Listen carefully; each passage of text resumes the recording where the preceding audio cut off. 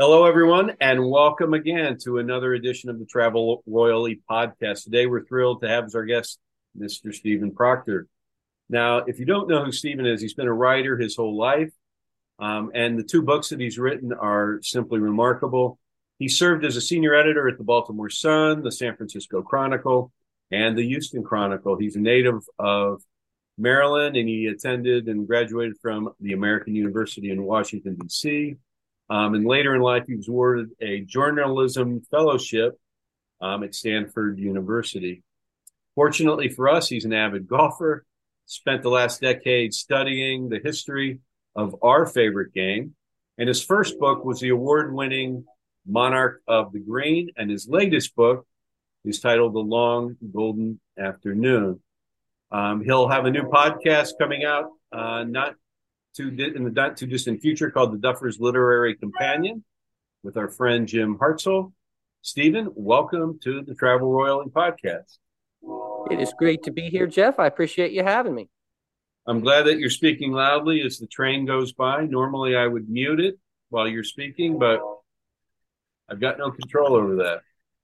That's okay. I live right next to a train stop myself, so you may hear it soon enough. You're over it from this end. Excellent. Excellent. Well, Stephen, you're known as a writer, so let's start there. What led you to want to become a writer in the first place? Well, that's a great question, Jeff. I've always been a person that liked reading, and I think my mother noticed that. And very early, I think I might have been 13 or 12, my mother put a book in my Christmas stocking called Harvest Poems by Carl Sandburg, which I love that book so much. And I loved Carl Sandburg. And what I loved about his poetry was how musical it sounded when you read it out loud. And so that just started a lifelong love affair with words. I started becoming a complete poetry geek for like 3 years, wrote bad poetry, took pictures of myself in the forest with the navy pea coat and a long rust colored scarf wrapped around me, looking romantically like a writer. So, I spent the rest of my life binge reading on whatever topic happened to be the topic of the moment for me then. It might be novels, might be chess, might be the history of thoroughbred horse racing or the history of golf. But it's always been the same, just read, read, read, read, read. So I've loved reading and writing my whole life. And I was desperate to try to figure out a way to get a job somewhere where I worked with words, and initially thought I would be a novelist or a poet, but it became pretty clear to me at the beginning that that wasn't going to happen. And so then I turned my attention to more practical things and ended up being a journalist, which was a wonderful career. And I was lucky enough during the course of that career to get pointed in the direction of literary journalism. One of my editors just noticed a failed poet in me, I feel sure, and pointed me in that direction. And that's what I did my fellowship in at Stanford, was short fiction, with the idea of being able to use those same techniques to write true narrative stories. And this was later in life, right? Mm-hmm. Relatively speaking. Yeah, no, I did not actually even play golf until now. I shouldn't say that. When I was a young kid, one of my best friends, his father played golf and he played golf, and we had one summer where we golfed together quite a bit at a local course near where I lived in Maryland called Glendale. And but I worked in a meat room as a like a butcher, and so I got a hernia hauling in a side of beef from the truck one day, and so then I couldn't play golf, and I never actually got back to it again because I soon after that started college, and I was really busy working on the college newspaper and other things. I never ever got back to golf, and when I was in my 40s, just turning 40, my wife was encouraging me to play golf because so many of I had risen up by then to an executive level, and all the other executives played golf. And I mostly went to the racetrack. I love horse racing. I still do. And then my publisher, who was also a horse racing nut, showed up in my office one day with a set of golf clubs and announced that I was taking up golf. That we were going to start playing golf instead of going to the races, and that he'd arranged for me to have lessons and this and that. And oh, by the way, I owed him $150 for the clubs. So that's how I got started. And, like most people that play, you may have already observed, I have something of an addictive personality, and so I was a sitting duck for the game of golf, and I was very quickly addicted to it and to the stories of its history, which is just my natural inclination when I start a thing that I think I'm going to like a lot, is to start reading up on the history and just see how it got to be where it is. And that's something that hasn't stopped since then either, actually. Well, you spent a long time in the newspaper business, obviously. What led you to write a book and now a second? When I moved to San Francisco in 1993 and became one of the top editors there at the San Francisco Chronicle and eventually the managing editor. But it was pretty obvious to me, particularly there in California, that the newspaper game, the way I loved it, was not going to survive the internet. That it was not going to be possible to do the type of work that attracted me to journalism with anything like the level of depth and excellence that you had in the years that had preceded that. Mm. And so and also the more I got high up, the more I became the managing editor, I increasingly was in charge of cutting the budget and laying off the staff. And so for the last several years of my career, that was one of my principal occupations, was figuring out how to do as good a job of covering the community as was possible to do with a lot fewer people. And of course, that wasn't as much fun as, doing literary journalism and other sorts of things. So I decided that I should start thinking about a different kind of writing life if I couldn't last until I was 65 as a newspaper editor, which was already a concern even then. Yeah. And so I just started reading about the history of golf because I decided I'm going to do I don't know what, but I'm going to do golf history.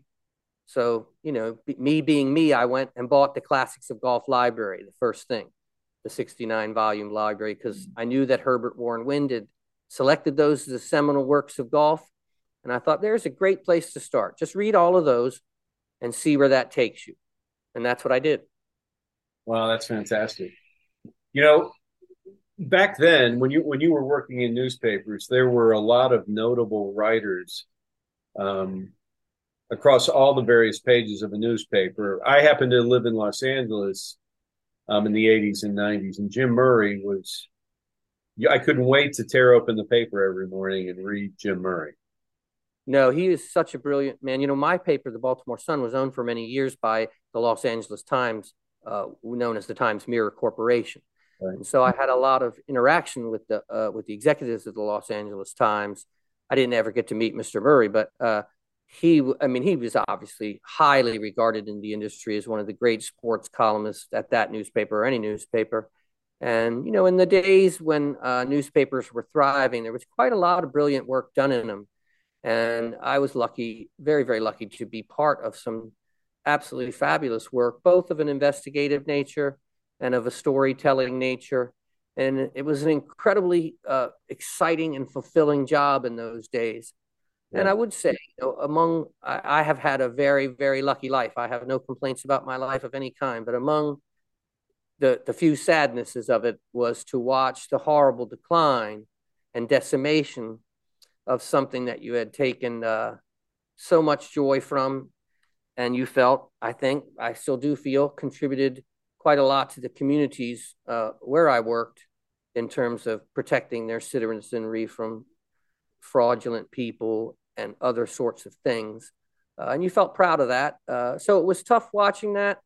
But, I'm a turn the page person. So when I decided to turn the page, I did my last day in journalism in October of 2013. And the next morning, I wrote the first chapter of the book about young Tommy.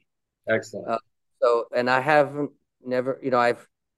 I've not looked back at the newspapers I've managed. When I've left the papers I managed, I never read them again.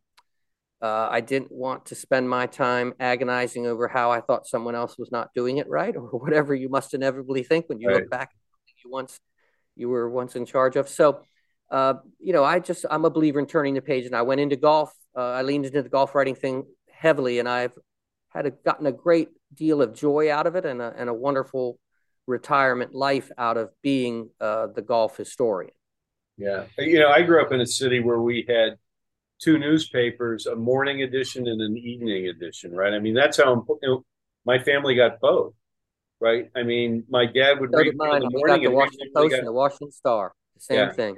Exactly. And I delivered both of them. I delivered the Post on my way to school and the Star on my way home. wow. And so I was a newspaper guy very early, and I love newspapers. The front of the house, my living room now, and has for many, many years been decorated with famous front pages from the history of the Baltimore Sun, which is my true love and always will be. Yeah. Now, it seems to me, I seem to recall, I used to go to business to San Francisco quite a bit on business in the 80s and 90s. It wasn't the sports page of the Chronicle green on green Yes, paper. yes, it was called the Sporting Green, for in the same way that a golf course was called a green in the ancient days. Yeah, So you played over the green, whatever it happened to be, whether it was a football green or a golf green or whatever. And the paper, the Chronicle has always been a really highly quirky paper, like the city that it serves. Papers always reflect the city they serve. right. So the feature section was pink, and the sports section was green. And in fact, the name of the feature section for some years, people in the town just referred to it as the pink. Did you see the pink today? And same thing with the sporting green. At one point, green paper is incredibly expensive and it doesn't reproduce images very well. And there's a lot of negatives about green paper. And at one point, the green paper was eliminated, as was the pink paper, and just crushed the paper. The town hated it so much. And so I was there in an age when the green paper was returned, and to much, much joy in the city. So, yeah, it's a individual, quirky little paper, the Chronicle. Yeah. Well, I'll tell you what. Let's shift to your books. Let's talk about Monarch of the Green to start with, which is the story of golf's most dominant player. With all due respect to Tiger Woods, it's about young Tom Morris. How did that book come about? I mean, you talked a little bit about it, but So I told you that I was binge reading books. One of the ones that I was reading was To the Lynx Land by Michael Bamberger, which Jim and I have both talked about quite a lot on our on that podcast we did with Randy, Big Randy on the Trap Draw, and Michael Wolff was there too. That book made me dying to go to Scotland, so I started figuring out, okay, I have to go and do a Scotland trip. So I started thinking about it, and of course, while I was doing research to figure out where I wanted to go, I come across Herbert Wynn's piece, North to the Links of Dornoch, from the New Yorker in 1964. So I decide, okay, so me and my friend Lee Horwich, who edited this most recent book and came with me on that trip. He worked with me at the Sun. He's a great newspaper himself.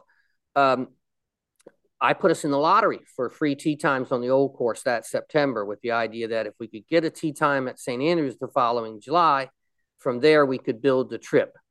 And so that, luckily for us, we were chosen, and we got a tee time on a Monday morning in July, mid-July. And I think the Open was in England that year, so it was maybe that's part of why we got. I've been in that lottery a bunch of times since, and I've never once succeeded other than the first time. So yeah, maybe it's meant to be. We got there on a Sunday, and we went touring around St. Andrews. And one of the things that, besides walking the old course and watching everybody have a picnic and all the things that are going on the old course on a Sunday, which is just magical by itself, and something as an American seeing for the first time, you're like, it's just such an eye opener as to what a different game golf is in Scotland, and how it's like a birthright for Scottish citizens in a way that it never shall be in this country. But so that's just a huge eye opening day. And we, of course, then wandered up to the cathedral. And I knew about Old Tom and Young Tom in the way that most people know about Old Tom and Young Tom. You'd heard of them. You knew they were famous old golfers, and they won a bunch of Opens a long time ago. And but when I saw his monument, I was just intensely struck by that. It's like, I don't know how tall it is, 12 or 13 feet. It's quite towers above you. Tommy's nearly life size in the carving of him standing over a putt. And there's a wonderful quote on it. But the thing that really got my attention as a writer and a storyteller was the inscription at the very bottom that said it was erected by 60 golfing societies. And so I dug into that a little bit that next couple of days there, and realized That's all the golfing societies. That's every society. And, obviously, I'm well enough versed in the history of the world to know that in Victorian Britain, uh, it wasn't something rich people did on the regular was put up statues to working class people. Right. So it occurred to me that he must have had such an extraordinary life for all 60 golf clubs that existed to pitch in to build a monument to his memory. There's a reason that guys do that. All through history, people have done it. And the reason is they don't want anybody to forget what they lived through and what they witnessed. Right. They want history to remember this kid who was obviously so extraordinary. And so then that was the moment I said, all right, now I know what the story is. I'm going to do a story about young Tommy. And the more I looked into it, the more I really felt like part of the reason that no one knew as more about him than they did was that it's a pretty big shadow. The shadow is his father. His father lives so long and is so famous and does so much that I feel like part of it is, Tommy hadn't ever been considered outside the confines of his father, right. Considered independently as a golfer. And one of my main goals of that book was for it to be a book about Tommy. Obviously, it has to involve old Tom. I'm not saying that it can't involve old Tom, but the focus is on bringing Tommy out by himself, and let's look at Tommy and what he did for the game. And that was what I set out to do. Well, you did it very well. The book is fantastic. I'd studied both old and young Tom. I've read books and accounts of what their exploits were. I've walked the town and seen where they lived, where their shop was, or Old Tom's shop was. I actually stayed in a Airbnb in a town nearby called Darcy, where Old Tom's wife was born. Agnes. In a farmhouse that was magnificent, by the way. But for those people who are unfamiliar, tell our listeners just how good a golfer young Tom was. Young Tommy had a lifetime winning percentage. One of the things this is a nice story about my son. My son always reads my manuscripts for me because he's a wonderful critic. He doesn't golf much, but he's a great critic. And so he finished the Tommy book. He said, nice book and everything, but doesn't have any statistics. Sports fans like statistics. Haven't you figured out what his record is? And I said, no, I haven't figured out what his record is. That would be some undertaking. And he said, well, you ought to undertake it. So I did that. It took me another year and a half, actually, to go back and document every single occasion on which I could find that Tommy competed in a professional event for substantive money. And it's sometimes a little difficult to figure out exactly where that line is. But I settled on 99 events that he participated, some of them foursome matches for big money, some of them singles matches, some of them professional tournaments. His lifetime winning percentage across those events was 60%. No golfer in history gets even remotely close to that. Now, obviously, smaller fields, et cetera, et cetera. But Tommy put up scores that were otherworldly. No other way to describe them than that. In 1870, when he won the belt at Prestwick, Tommy went around in 149 strokes, which boggles the mind. And It was very, very interesting to me recently. And I feel like it reinforced the point that I tried to make in the Tommy book when Prestwick recreated the original 12-hole course. And they did it so lovingly and authentically that it was really quite like it was when Tommy played it. And a number of professionals went out and attempted to beat Tommy's opening score for the 12 holes of 47, and with modern clubs and modern balls, and 14 clubs instead of the 7 Tommy carried, and a modern 3-piece long distance ball instead of the rock hard gutty that he played with. And not many of them got close. So I find it really, really fascinating evidence there that how well Tommy actually holds up all these years later over essentially the same ground. And obviously Tommy had some advantages of playing it all the time and this and that, but my goodness, that was impressive. Well, put those guys in a straitjacket of a suit and tie and street shoes and see how they play. right? Two of them played as a scramble, a two-person scramble, wearing authentic period clothing, and so then they each had a shot, obviously. So they had, that's not the same as playing it yourself. But even they couldn't do it. Yeah. They got really, really close. I think they lost by one shot from the video I saw. But the one of the pros who's quite a famous YouTube character, Rick Shields, he shot 53, which doesn't beat any of Tommy's three scores that year in the Open. Tommy shot 47, 51, 51. So Tommy held up pretty well after all those years. And he was just an extraordinary player and a great putter. One of the first, really, what I would call, modern players in the sense of he didn't have any use for maxims like don't press. He just swung as hard as he could, whatever he swung at the ball. Consequences be damned.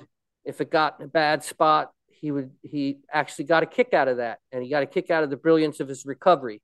He was a lot like Seve Ballesteros in that way, in the sense of he knew no fear of any kind, and he always was 100% confident of ability to recover from whatever trouble happened to be the result of this slashing swing I'm right about to take. Well, you mentioned the fact that he won nearly 60% of the tournaments he entered, and those included singles and four balls as well. I wonder what his record would have been if his father was a better putter. A lot better in foursomes. I mean, Yeah. Harry Everard, who is one of the, a contemporary of a friend of old Tom, member of the Royal and Ancient, he wrote quite a lot for the local newspapers in those days. And he said that the old Tom was never more than a drag on his son. Now, I think that's actually a little tough on the old guy.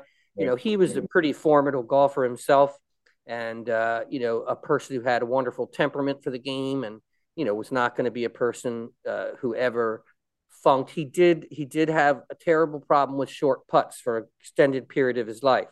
His own son would say, my father would be a great putter if the hole was a yard closer. But there's a guy that was a member at the Royal and Ancient who was a character named James Wolfe Murray, who I think he played his rounds on a white horse, and he had a caddy for the horse and a caddy for the clubs. In any case, he wrote a letter that was addressed to the Mister of Short Putts, Prestwick, Scotland, and it was delivered by the postman directly to Tom's door. So it was not unknown that Tom had trouble over the short ones. Well, I'll tell you what, we talked about what a great golfer young Tom was. Old Tom was a wonderful golfer as well. And when he would have been playing in these matches, he would have been in his 40s, which by today's standards would have been quite old and probably less competitive than he would have been when he was younger, obviously. But I find it fascinating when you talk. He was in his 50s in their final match in 1875. Tom, being born in 1821, was 54 when they beat the Parks at North Berwick on the day that Tommy's wife died. So, Tom was an older man. And the other thing is he had a million design projects going on. He was the keeper of the green at St. Andrews. Tommy only played golf.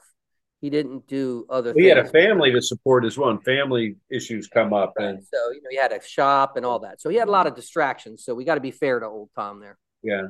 But what I found interesting, or a corollary perhaps, you talked about the 60 clubs, all 60 clubs, erecting a monument in young Tom's honor. When you think about it, the reason there's an Open Championship was because Alan Robertson died, and they needed to name the person who is the best golfer, right? Have you, from your research over time, is how good was Alan Robertson, and how good was he compared to young Tom? He was a very different sort of player than young Tommy, in the sense that he played a type of golf the Scots call pawky. And pawky is a word that means cunning in wit or strategy. So Alan was more a maneuver your ball around the hazards type of a player. He also had a fondness for really light golf clubs, and he tended not to be as strong on a golf course that wasn't as pristinely kept as St. Andrews always was. And so, for instance, when in the great match of 1849 against the Duns of Musselburgh, Alan is really struggling because North Berwick, where the final round took place, was in those days the links that was either green or hazard. It wasn't a lot in between. And he wasn't as effective there. And somebody actually in the crowd shouted, "That wee body in the red jacket can't even play golf." So, he had his weaknesses. I don't think he would have been able to handle young Tommy. Old Tom himself said many times, "I could handle Alan, but never Tommy." And so I don't think he was as good a golfer as Tommy. He was incredibly dominant in his own age. Right. And he was, as far as I can tell, never beaten in a foursome match, especially none with Tom himself.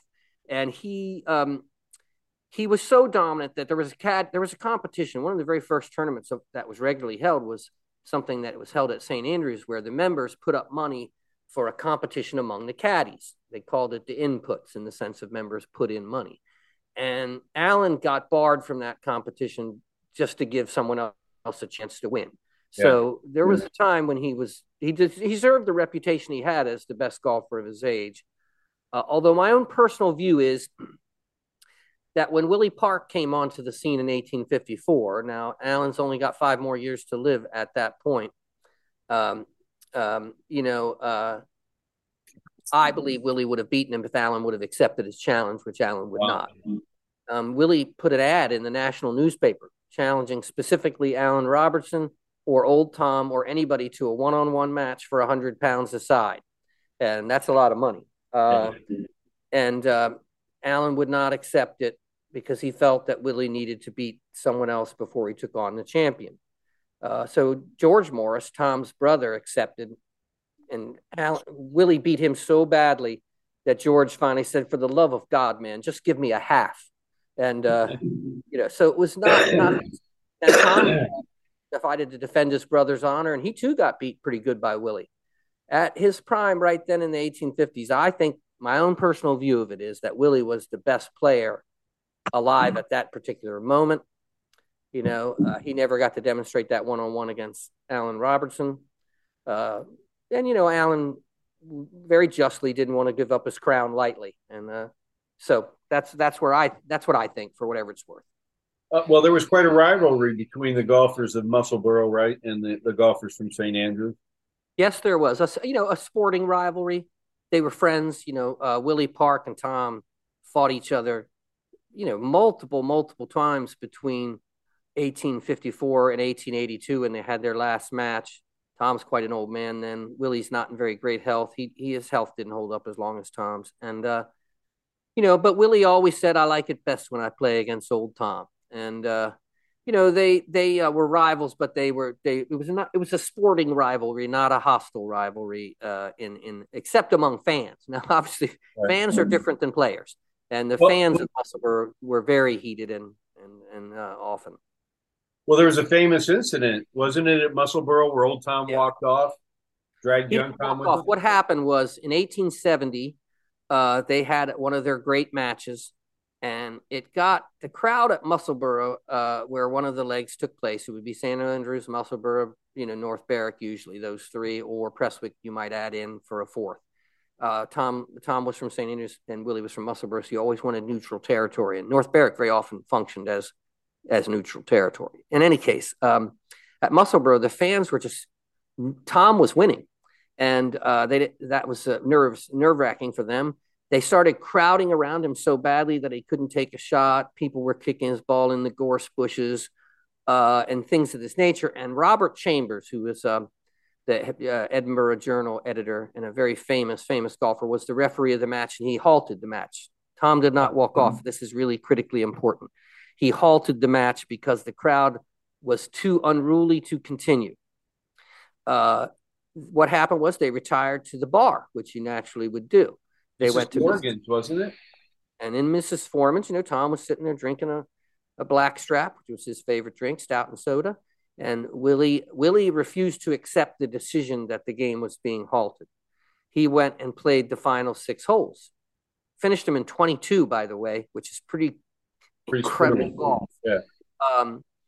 The judge, the Chambers had ordered that they return the following morning to let tempers cool and play out the final 6 holes. Tom came, he played out the 6 holes himself. He shot 26, by the way, not anywhere near as good as Willie's. And then Chambers awarded the tournament to Tom because he had followed what the referee said. Willie sued. It ended up in court. In the end, the match was nullified by the court, and it was determined inconclusive, and the stakes were returned. The way you did a big match then was there was a date by which you had to have your cash to the stakeholder. So a wealthy person, a trustworthy wealthy person would be holding the stake and have charge of the stake. So the stake was never distributed, kept even because Willie immediately disputed Tom being awarded the thing, and then the stakes were not distributed. In the end, the court had them return the stakes to the original backers, which would be not Willie and Tom, but whoever was gambling on them. Right. Let me ask you a question. What do you think about the comment that without old Tom as a golfer, there couldn't have been a young Tom golfer? In other words, without his dad's presence, and I don't mean just as a father, but as a golfer and a gentleman and so forth. Well, I think there's probably a lot of truth in that, but it's also true that Tommy was a prodigy in a way that was probably not determined by his parent. You know, Tommy played in his first public match when he was 13. And if you could see the picture of him, which is on the back of that book, Monterey of the Green, look at his eyes and tell me you don't think that's a fierce competitor. Right. You know, he had true gifts. Obviously, being the son of young Tom gave him incredible advantages in the game, equipment, everything else. So that was huge, but I feel he would have made it one way or another.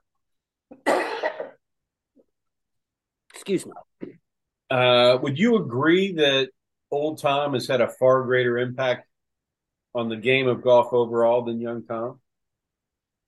Yes. I don't think there's any disputing that. There is no person who has had a greater impact on the game of golf than old Tom Morris. And part of that is simply that old Tom Morris lives long enough to be a person who played with a feather ball and with the Haskell ball. And only old Tom lived that long. So he had this effect of bridging the generations of the game in a way that no one else was able to do. You know, young Tommy had a lot to do with the game becoming a spectator sport. And I would say he deserves the credit for it becoming a widely loved spectator sport, much more so than his father or Alan or anyone.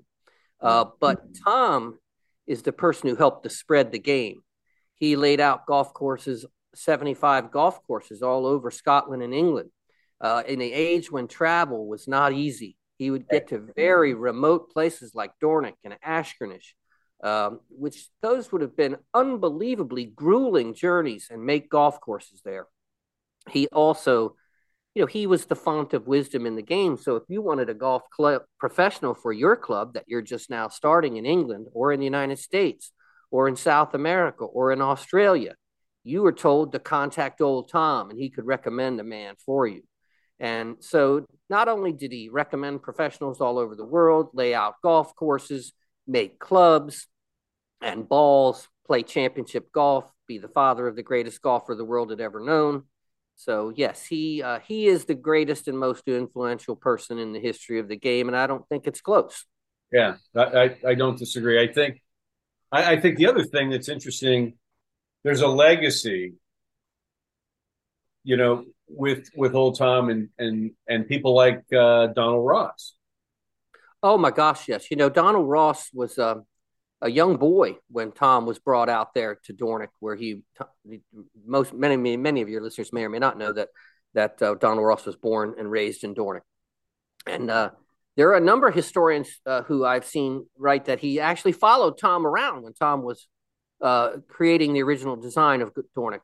I don't know if that's not documentably true that I'm aware of, but it makes perfect sense that he was really interested in golf as a young man, like every young man growing up in Scotland is. And so he definitely was sent to be an apprentice with Tom for a while, also with Robert Forgan, and then returned to Dornoch and became the head professional at Dornoch before he moved to the United States in 1899 and began laying out golf courses here. So old Tom had tremendous influence over a lot of architects.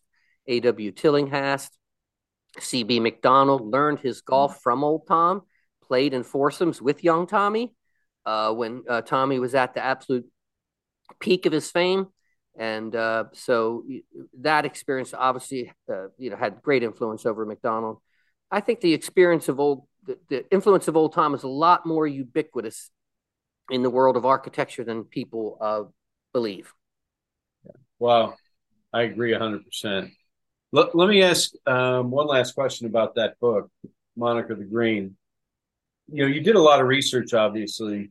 What's the most surprising thing you learned in doing that research? Oh boy, that's an excellent question. Well, I would say the most surprising thing is the astonishing winning percentage of young Tommy. Yeah. I mean, Thanks to your son. I used to think Bobby Jones was the greatest golfer of all time, and his winning percentage of major championships is something in the 30s, which was staggering to me. Right. But to see somebody win at the percentage that Tommy won, uh, blows your mind. The other thing is the three. The three on the first hole at Prestwick in 1870. He opens that defense. He opens his campaign to win the belt by making a three on a 578-yard golf hole where 880 yards out from the tee, there's a swamp. You either need to go around, lay up short of, or carry. And nobody was going to carry that. Right. So, he had to have hit the third shot from 180 or 200 yards, which is a long way in those days, and holds it. So, yeah, those were some things that made you stand up and say, "Oh my gosh, what manner of player is this?" And it's pretty spectacular in my view. Actually, I skipped a question that I now that I think about it.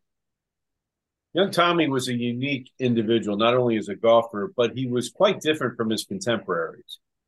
Yes, right? And this is something where you go back to the influence of his father, okay? Because his father was obviously enormously well connected to, because he was the lead partner in foursomes of some of the richest and most able men in Scotland. Those men, James Ogilvie Farley most likely, arranged for young Tommy to be accepted at the Ayr Academy, which is then and now one of the most prestigious schools in Scotland. So Tommy went to school beside the sons of the men that he would partner in foursomes on the weekends. And he was very highly educated, much more so than any of the men of his own class. Yeah. The only person who was a rival to him in education was his best friend, not surprisingly, Davy Strath, who worked initially as a law clerk and had also been educated beyond what most kids got. What Old Tom got, what most people got was to go through basically through sixth grade and then leave school at the age of 12 and know how to read and write, mainly to read your Bible, which was the thing that you really needed to be able to read, and to do sums, to take care of your math. And, most Scots were not educated beyond that level, working class Scots. So, and it was, even in some of the caddies that Tommy associated with at the beginning were might not even have been that educated. Right. But Tommy was enormously well educated. And, therefore he developed a different view of himself. He wasn't interested in the slightest.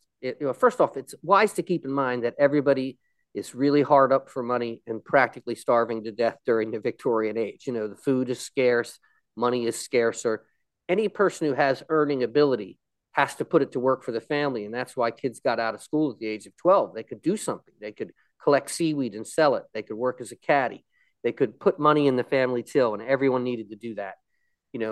Tommy's brothers worked in his dad's shop. That put money in the till the way they could. But Tommy could make a lot of money playing golf, way more than he could make making clubs or balls. Right. So Tommy did what his family needed him to do, was go out and earn the most you could.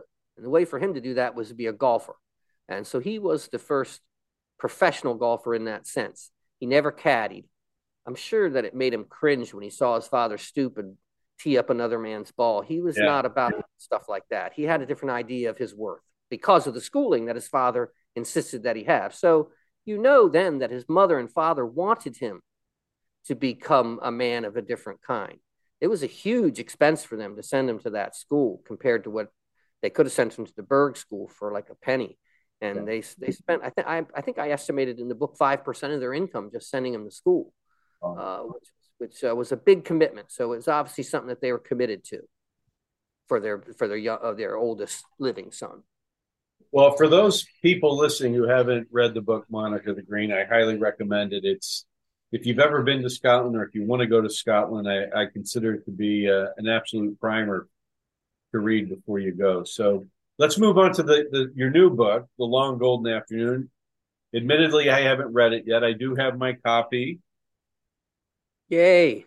Handy. And this scene behind me is from the back cover of that. And I recognize that immediately as being Prestwick, but you can see that the gentleman, is that Freddie Tate playing out yes, of water? Over your head, standing on the steps, is John Ball, and down in the bunker is Freddie Tate. Golfers of the modern age may be shocked to realize that you did not get relief from water, casual water, as we like to call it. That looks like rather formal water to me there, but you didn't get relief from that without penalty. So that is a painting that was done for me. I commissioned it because I originally was hoping that would be the cover of the book, but the publisher chose different images. But at least it's on the back there. But I had it painted by a wonderful, wonderful woman from England named Sandra Russell, who I just happened to see on social media. And there's an old picture of that scene, which is the 35th hole of the 1999 Amateur Championship Final at Prestwick between Freddie Tate and Johnny Ball. There's an old picture of it in a book that John Lowe wrote about Fred Tate called F.G. Tate, A Record. But it's so fuzzy that you could never use that image for a cover. But I thought if I got a watercolor painting of it, maybe that could be used on the cover. And it did get used on the cover in this way. So that's one of the great scenes in the whole book, one of the great matches in all of history. And that's why it's there. Well, you made a comment earlier that Alan Robertson didn't play well, typically outside of St. Andrews on courses that weren't as well manicured, which I found to be amusing because in the photographs that I've seen of St. Andrews back when he would have been alive, there were no rakes and bunkers. You were playing out of, hoof prints and boot prints. The turf was quite nice at St. Andrews, and it wasn't always. It could be quite heavy in some other places. Not as tight to the ground as it was at St. Andrews. So some places like North Berwick in the beginning, not now, of course, it's much more manicured. But in those days, the grass might be really thick and heavy in certain places because they didn't have mowers. You got to keep in mind that there was not a mower. It was. They had mowers, but they were on four legs. Yes, in Allen's time in the early 1850s, that was a little bit before people started mowers were widely used. So there would be much rougher conditions anyway. So his game didn't travel as well as others did.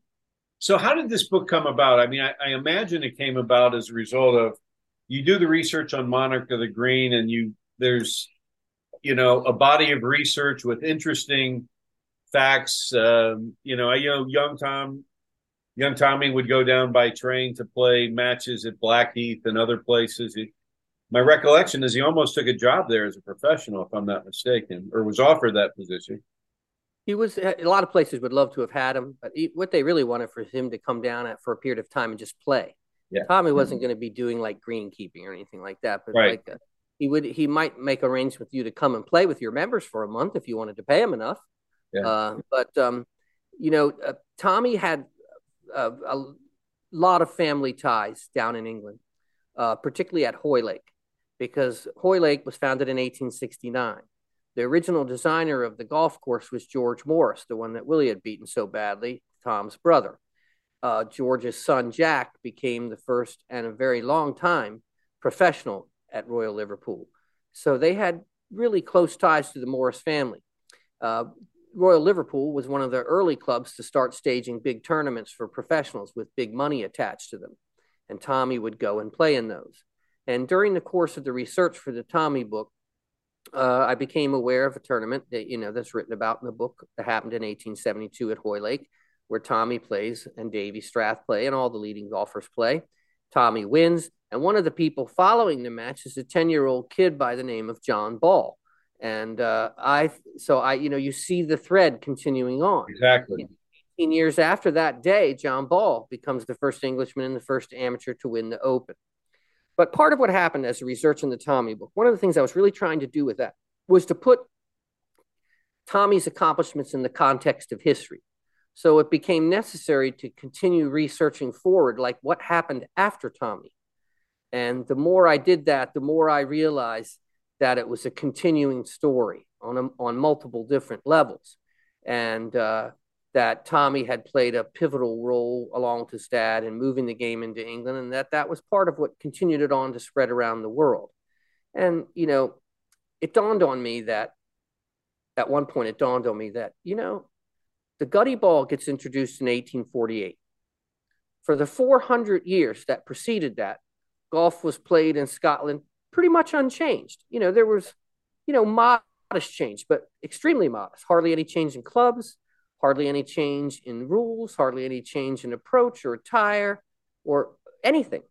And then in a 50-year period, let's say 52 years, by 1900, Harry Vardon is touring America and the game is already worldwide. Right. So then I thought, that in and of itself is the sequel.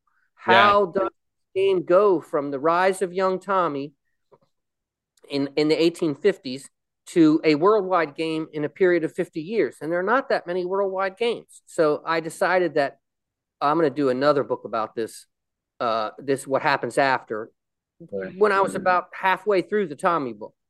And so I kept on gathering material for book number 2, even as I was finishing up book number 1. Well, there's some interesting connected dots going on here, in my mind anyway.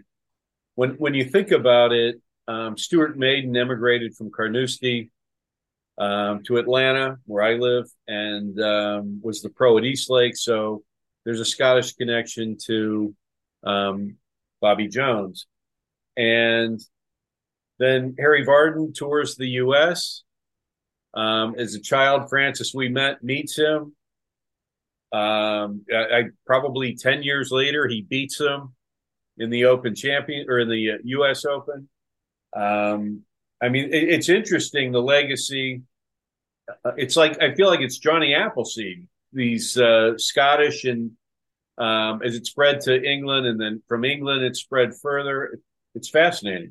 It is one of the opening sentence of chapter 2 of that book, The Long Golden Afternoon, is golf came to England the same way it would nearly everywhere else, through connections with the Scotsman.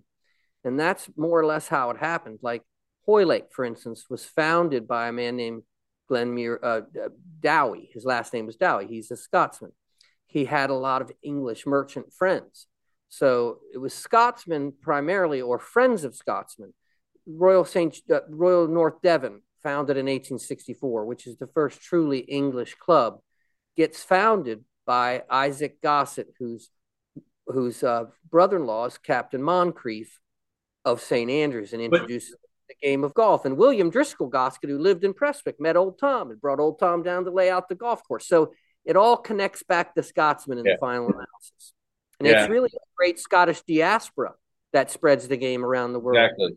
Carnoustie alone, Stuart Maiden, you mentioned, Carnoustie alone, 400 men from Carnoustie went to golf courses around the world to become professionals, 280 some of them to the United States alone. So it was that way that golf spread around the world, was Scotsmen took it there. Britain had a great empire, obviously. A lot of the major merchants were Scots. A lot of the leading military battalions were Scottish. The Black Watch that Freddie Tate belonged to. Those men, when they went to South Africa and they were stationed in South Africa for 6 months, the very first thing they did was find an open plot of land, dig some holes in it, and start playing golf on it. So the game spread around the world really as much as a result of a Scottish diaspora as any other thing. Well, the same thing happened in Ireland. The Black Watch was in Southern Ireland, and I don't remember what course it is now. It's escaping me, but golf was planted there, at least at one popular course by the Black Watch. But it's fascinating to me how quickly it spread. I hadn't thought about that until you mentioned it, and I'm eager to dive into the book. But you're right, from the time of the feathery disappearing and the Haskell ball coming around in 1900, The world of golf had changed dramatically, and as you say, perhaps more so than it had in the previous 400 plus years, which is just staggering. Yeah, it's like it's a change that's across the board. You got to keep in mind that this is, of course, is at the height of the Industrial Revolution when these things are happening, and Right. progress is happening on all fronts very, very rapidly in all sorts of technology. So the people who are running those companies, just as they do today, played golf, and all of them en masse, people began applying their particular skill to the game of golf. Right. So agronomists, the making of seeds for grass, the building of golf clubs, the creating of golf balls, everything simultaneously begins to see massive improvement. And obviously, one of the big events is Englishmen fell in love with golf, and England started building golf courses at a rate of a golf course a week, literally, by the late 1890s. And there's another book out about this period by a good friend of mine named Michael Morrison, which documents in great detail how the golf courses of England multiplied and where and under what circumstances. It's not a storybook like the one that I wrote, but it's a great documented history book about the growth of golf clubs in England. And, Michael's demonstrated some pretty interesting things, like women's golf at some points in that period of the late 1890s, early 1900s was growing at a rate quite faster than men's golf. And so the English really took up golf enthusiastically, and partly because it was the Scottish national pastime. And the English liked nothing better than vanquishing a Scot at their own game. And that became their driving ambition, like right from the beginning. Yeah. The minute John Ball won in 1890, so many Englishmen took up the game with the idea of vanquishing the Scots. Even before John Ball won, there were Englishmen calling for a match between nations that, Scotland didn't have anybody that could match up against Horace Hutchinson or Johnny Ball. And of course, that didn't prove to be true, but that was a big motivating factor. And that's a big part of the story of the Long Golden Afternoon, is that intense rivalry between Scotland and England for supremacy at the game. Yeah. Well, in the times I've been to Hoylake, you can't take a step without seeing John Ball's picture or clubs that he used, but I'm going to write a piece later this year for Through the Green, which is the magazine of the British Golf Collectors Society, making the argument that John Ball is the single greatest golfer that no one has ever heard of. And it's a shocking thing that he's so little known. John Ball is the winner of 9 major championships. 9. So, he won 8 British amateurs, right? That's just an absurdity. One of them when he was 50. When Mickelson won his big thing and became the oldest championship golfer, it was John Ball that he passed. John Ball won the amateur when he was 50 years old for the 8th time. Yeah. To win the amateur, Bob Jones would tell you millions of times that the amateur is the hardest tournament to win. You have to win a series of singles matches, usually at least 6, sometimes as many as 7, depending on how large the field is, before you win a 36-hole match. And anybody that plays match play golf on the regular knows that you can be beaten by an inferior player. If they just get hot for 5 or 6 or 7 holes in a row, they can knock you off. Right. And not in a 36-hole match, which usually levels out the right way, but in an 18-hole match. And that's what makes it so hard to win and so remarkable that he won it that many times. He has 99 victories in the amateur championship. Wow. He came out in his later years to try to win one more match, entered again to try to win one more match to get the 100. And Darwin has such a romantic essay about the valiant effort. But then, the years caught up to him and he couldn't quite pull it off. But it was close. Well, you did a lot of research on this book as well. And I have a similar question to what I asked about the other book. So you're doing all this research. Was there a time during your research where you uncovered something where you uttered to yourself, wow, I can't believe this. This is unbelievable. It would be mostly about people that you think, oh my God, how can this person who has such a wonderfully dramatic, fabulous life be unknown?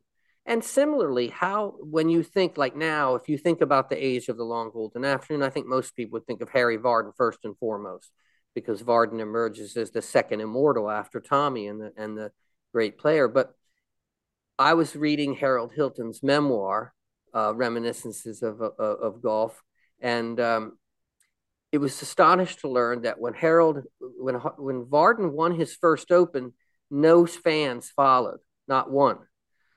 He was playing with Hilton, and Hilton recalls somebody walked up to me and said, "Who's that you're playing with?" And he said, "Oh, Harry Vardon." The guy said, "Oh, never heard of him." And no one watched. So it wasn't like Vardon. Vardon was an unknown at the beginning, and it wasn't until his amazing streak of wins in 1898 and 1899 that he really was considered the top golfer in Britain. John Henry Taylor before him was the person everyone followed. And right. So it just those kinds of things astonish you because you realize, the truth is I know the facts. I know that between them, Taylor, Vardon, and Braid won 16 Opens, but I don't know the story. And I think that people who read The Long Golden Afternoon, even people who are knowledgeable, will learn a lot of things that are fascinating about how the events unfolded and how surprising certain things were at the time that they occurred. Yeah. Yeah. You mentioned the characters. I have a collection of Hickory clubs, and I know you must feel the same way when you pick up an old Hickory, and you're thinking, whose hands have been on this, right? Like, how many great shots were hit with this? I can just imagine it being transported in horse-drawn carriage to a match, or some of this is before some of the clubs I have is before they had golf bags. But I got one that was made in 1908, and I know specifically it was made in 1908 by a gentleman named Ernest Jones. Have you heard of him? Oh, sure. Mm-hmm. You're the only person I've ever met who's heard of him. So you've heard of his story and losing his leg in battle and coming out and shooting even par for the first 9 holes, standing on one leg, walking on crutches, and then, having moving to America and opening a shop where he can give lessons in the center of Manhattan, and giving more lessons than anyone. He's giving like 5,000 lessons a year. I mean, he specializes in women too.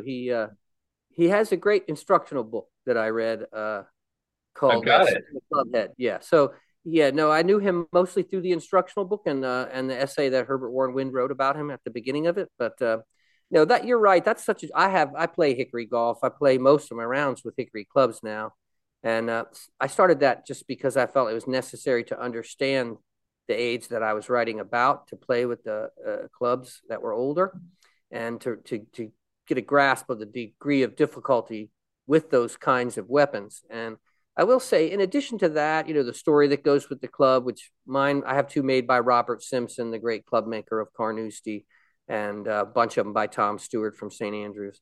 But like when you hit a shot with a Hickory brassy, let's say, when you hit a brassy from like 165 or 170 and it nestles up right against the flag, well, you feel like you're John Ball right there in that moment. And that's right. Something.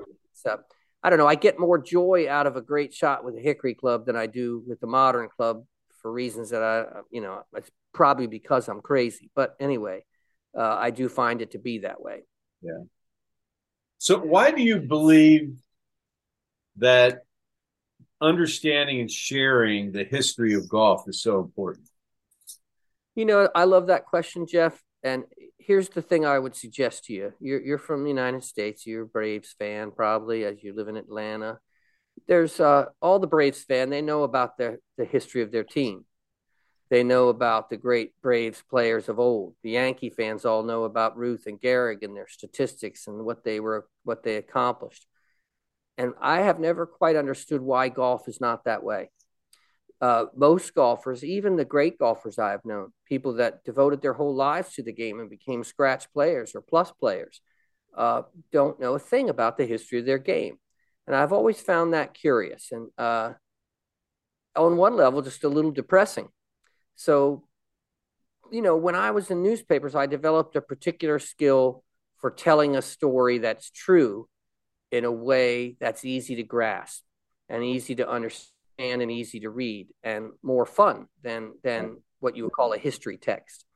And I felt like that was the thing that I could bring to the writing of golf history, was to take that skill that I developed over 34, 5 years of newspapering and apply it to telling true stories. And obviously there have been wonderful books written about the history of golf that are what you would call historic novels, where certain quotes and certain scenes are created by the author to establish the sort of drama that's necessary for that kind of tale. Right. And I guess the skill that I have is to create the same drama without having to invent anything, to simply find enough source material and have the experience and knack for telling it in a narrative way, in a way that still has quite a lot of drama, but doesn't require anything to be made up by me based on what I've learned. So I feel like that's important. I feel like it's important that golfers connect to their history. And I think there's just a lot of joy in understanding some of the amazing accomplishments that have occurred over the, I don't know, the first competition in golf ever is held in 1744 for the Silver Club that you can go see at Muirfield today.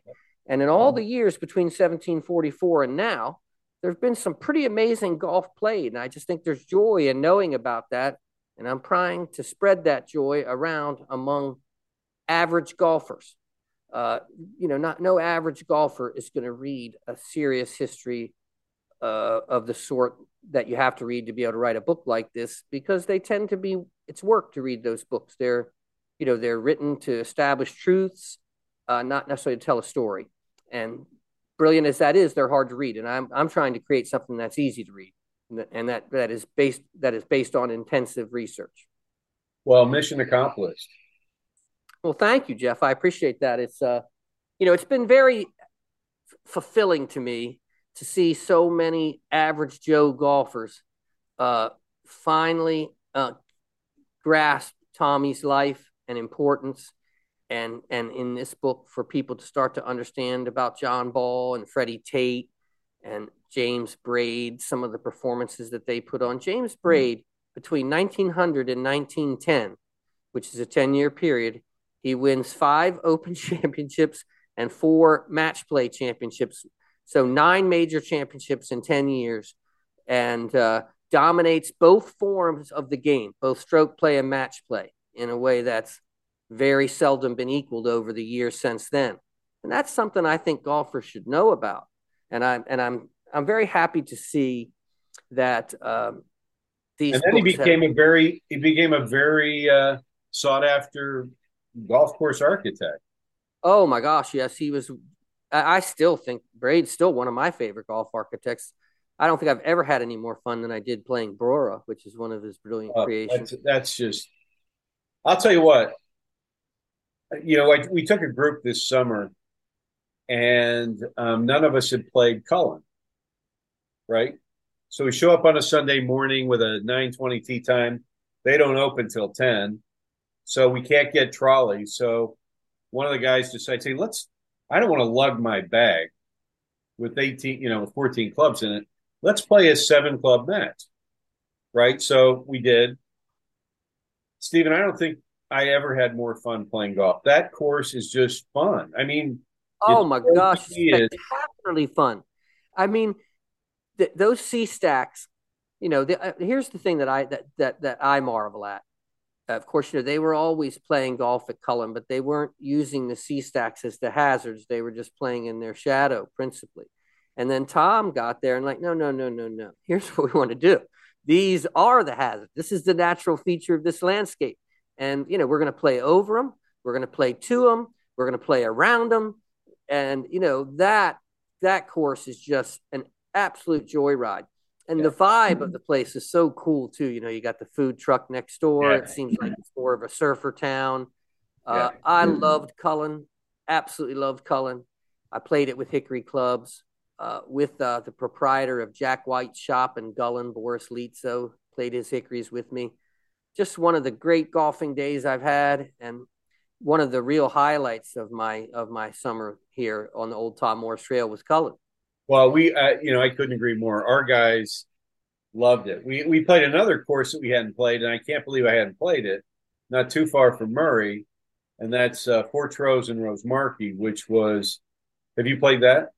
I have not. No, I this summer I got to play all the courses on the trail. So I did the ones that are right there, Murray Old, like where you belong, and a few others. But no, I haven't gotten there. But my friend Jim Hartzell loves that course, and everyone I know that knows anything about Scottish golf loves that course. It's fantastic. Well, I'm glad that you were able to play um, Murray, and Joe McClemon's a friend of mine, and I know he played with you and hosted you. We had him on the podcast not too long ago. That's great. Joe is a wonderful man, and I loved Murray. I grew up in Annapolis, near Annapolis, and so Blue Angels were so much a part of my lifetime. Every spring, we would have a party in the backyard and wait for the Blue Angels to fly over. It was a big deal. My little brother graduated from the Naval Academy, so I'm very attached to that sort of thing. And so Joe and I and my friend Lee and another historian from the club there, John was his name, and I'm not going to remember his last name sadly. Anyway, we were walking off the first tier, and we get like a flyover from the RAF base next door, and I just felt like a little burst of nostalgic joy there. Yeah. I thought Murray was a terrific golf course, and I love the clubhouse. The clubhouse is so beautifully sited. We stayed in town, and that night literally across the street from the golf club, and we had dinner there at the club. But the most fun was just to get a pint and sit out front of the clubhouse and watch the sun go down over the Covesea Lighthouse there. Murray Firth is very underestimated golfing territory all along, I thought. And that was one of my big surprises, was the beauty of the Murray Firth when I did the trail. I really fell in love with that area, and I would love to go back. And every course along it was wonderful. Nairn, Tane, Murray, Cullen, all of them. I just think if you're making a golf trip to Scotland, maybe you start in Dornoch and you just play your way down the Murray Firth all the way to Cruden Bay. That's a pretty spectacular trip, and the weather's really nice there compared to other places. Yeah, I think it's a shame that so many of the people that want to go over want to play the big name courses. And I can tell you a quick story. We had two gentlemen over this past September, and it's the worst time to be in St. Andrews if you want to play the old course anyway, because the R&A autumn meeting. Yeah. And then you've got, at the end of the month, you've got the Dunhill Links Championship. So there was one day that they could apply for the ballot. We applied for them to get on the ballot. They couldn't get on. My partner got them on Panmure, right? So they go to Panmure. I text them, hey, did you enjoy Panmure? And they said, we're so grateful we didn't get on the old course, because we would have had to miss Panmure. It was the highlight of their trip. And it's for all those reasons that you talked about. It's not, there's the history there, but it's the friendliness of the club. They played at the end of the day. There was no one else there. They had a drink and saw the sunset. The whole thing. I just think that people that go to Scotland trophy hunting are just making such a terrible mistake. And that was maybe my principal lesson from playing the Old Tom Morris Trail, to be honest, because it includes so many places that you wouldn't necessarily stop if you were out for top 100, like Tane, like Murray, like Dunbar, like Cullen, all these courses. Dunbar was one that just blew me away. You're just like, you walk through the wall there from the third tee to the fourth tee, and you just look around you and you're like, oh my God, this is got to be the most spectacular stretch of links land there is. And anyway, it's just, there's so many great experiences, and, the clubhouses at these places, that's just Scotsmen playing their game, loving their game on their home links. Yeah. And that's where the real fun of Scotland is in places like those, to my mind. I love those places. Well, I appreciate the diversity of being able to go to Muirfield and wear a coat and tie and have a sit down lunch, and then the next day go to Dunbar where you could play in jeans and a t-shirt practically. I love that diversity in our game. Um, I can't get enough of. But I'll tell you the other thing though, Stephen. There was a time. It's probably 20 years ago, maybe probably more than that, 25 years ago. No, 20 years ago. We went to a big name course, and it was me and my buddies. There's four of us, and we get out of our little runnel van thinking we're going to have a great day. Right next to us pulls an enormous bus full of Americans, 50 plus people. Don't take this the wrong way. Fat, ugly Americans. They sound like they were from New Jersey. Not that that's a bad thing. What's it take to get a hot dog around here? Where's the cart barn?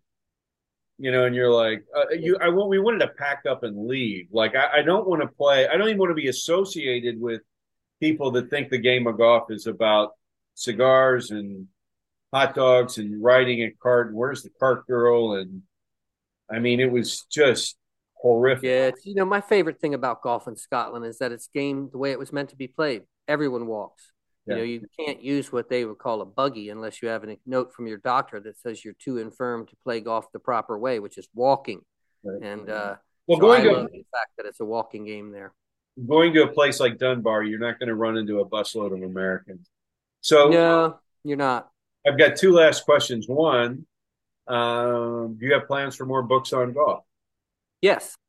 I am going to write another book about the early history of women's golf. Okay. And I feel like, I became incredibly fascinated with Joyce Weathered and began there. I think of Joyce Weathered as the greatest woman golfer of all time. And so the idea of this book would be that it would be built around the rivalry between her and Glenna Collette, which stretches out over a number of years. And in that way, you can tell the story of the growth of golf in the United States, women's golf, and the growth of women's golf in Britain, leading up to their big final match, which will be the centerpiece of the book. The way the story will be told will be around this match that occurs in St. Andrews in 1929 for the English Ladies Championship that comes down to a 36-hole final between Glenna and Joyce. And it becomes really a more poignant story from the British point of view, because at that time, Americans had already vanquished all the British male golfers. 1920, George Duncan, the Scotsman, wins the Open, the first one after the war.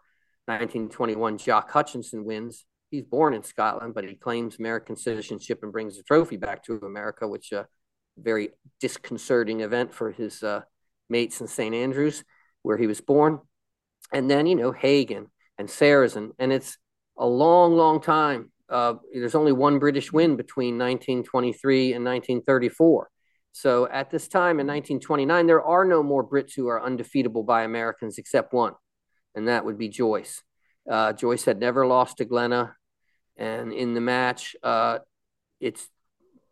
comes out firing. I mean, like seriously firing. And so much so that Darwin writes an essay about the mood at lunchtime that's called Ghastly, Horrible, but True. And but it's a very exciting match, and the end of it is different than the beginning, let's say. So that's where I'm going to go next. Do you know who the first woman was that was hired as a golf professional in a club? Meg Farquhar at Murray Old. Man, you not only do you read a lot, you remember a lot. That's unbelievable.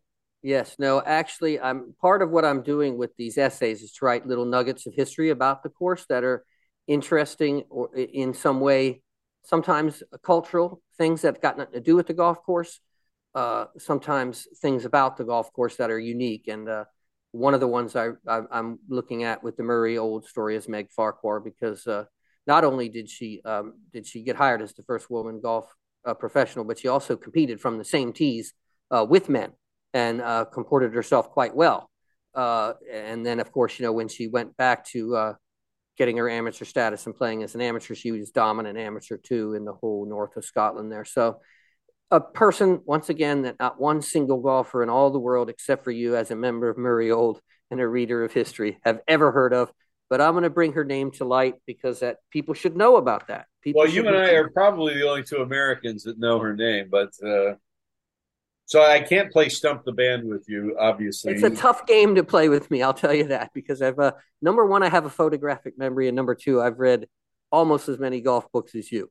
So it's a game I'm good at. Stump the historian. So last question, when will the Duffers Literary Companion podcast be available, and how can people find you, and how can they buy your books? Okay, let's start with the former. How can they, the latter, how can they buy my books? If you live in Britain, you can buy my book in a bookstore, and I hope you do that because I'm a big believer in bookstores. And one of the reasons I'm so proud to be published by Berlin Limited of Edinburgh is that Berlin is an independent publisher that supports bookstores. So if you could buy my book in a bookstore, I'd love for you to do that. If you live in the United States, that's not doable. So you need to buy it either from Barnes & Noble online, which is at least a bookstore. And maybe if enough people buy it online, they might be inspired to put it in the store. I doubt that. Or Amazon. Amazon sells it worldwide. And if you're in Europe or you're any place other than the United Kingdom, you don't really have a choice but Amazon to get the book. So that's where it is. You know, if you're not published by a major American publishing house, as Jim Hartzell would tell you as well, you cannot get your book in an American bookstore. Not that many Americans frequent bookstores anymore, the way that Britain still does, but I still would like to be in a bookstore, but I'm not in the United States.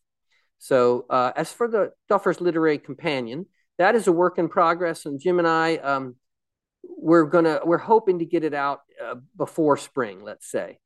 We have a number of things to iron out, both in terms of our own execution of the podcast, as well as, you know, lining up a place for the podcast to appear so that we can, you know, not be shouting into the wilderness. So we're trying to stir up some excitement about it by letting people know that we're working on it. But it's still a work in progress. I'm hoping, you know, sometime before spring. Excellent. I put myself on mute. Of course, now while you're talking, the lawn maintenance guy's here with his blower outside my office. But well, hopefully for all of our guests that go to St. Andrews, they'll stop into the local bookstore in St. Andrews. It'd be wonderful to see your book in the window. As a matter of fact, I did see Monarch of the Green. I lived in St. Andrews 18 months ago for the summer, and we would ramble through the two bookstores in town and just, you know, plop down for hours. It was nice. They're both lovely bookstores, Toppings and Waterstones. And when I was in St. Andrews in June as part of that Old Tom Morris trail trip, both of the bookstores had a big display of books about golf in advance of the Open, and I was proud to see both of my books prominently displayed in their windows. And I stopped in at both places and signed all the books they had. So if they aren't already sold out, you can get a signed copy if you're in St. Andrews. And well, I hope they're signed out. I hope they're sold out. I do too. You know, obviously selling golf books is hard, so I'm always grateful for opportunities like this to speak about them. But, you know, I didn't do it to make money. I just did it, as I said, to spread the love of the game and its story. And I feel so happy that is happening, that, you know, more and more people are reading these books. And I think they're finding the kind of joy in it that I wanted them to find. And that makes me extremely happy and fulfilled. Excellent. Well, Stephen, thank you. You've been very gracious with your time with us today. We really appreciate you being here. We're literally thrilled to have you on. And it's the first time I've seen your face. I'd recognize your voice anywhere from listening to you on other social media, or excuse me, not social media, but on other podcasts. So thank you so much for being with us. Well, it was really fun, Jeff. Thanks a lot for having me, and I'm delighted to do it anytime you want. Excellent. Thanks very much.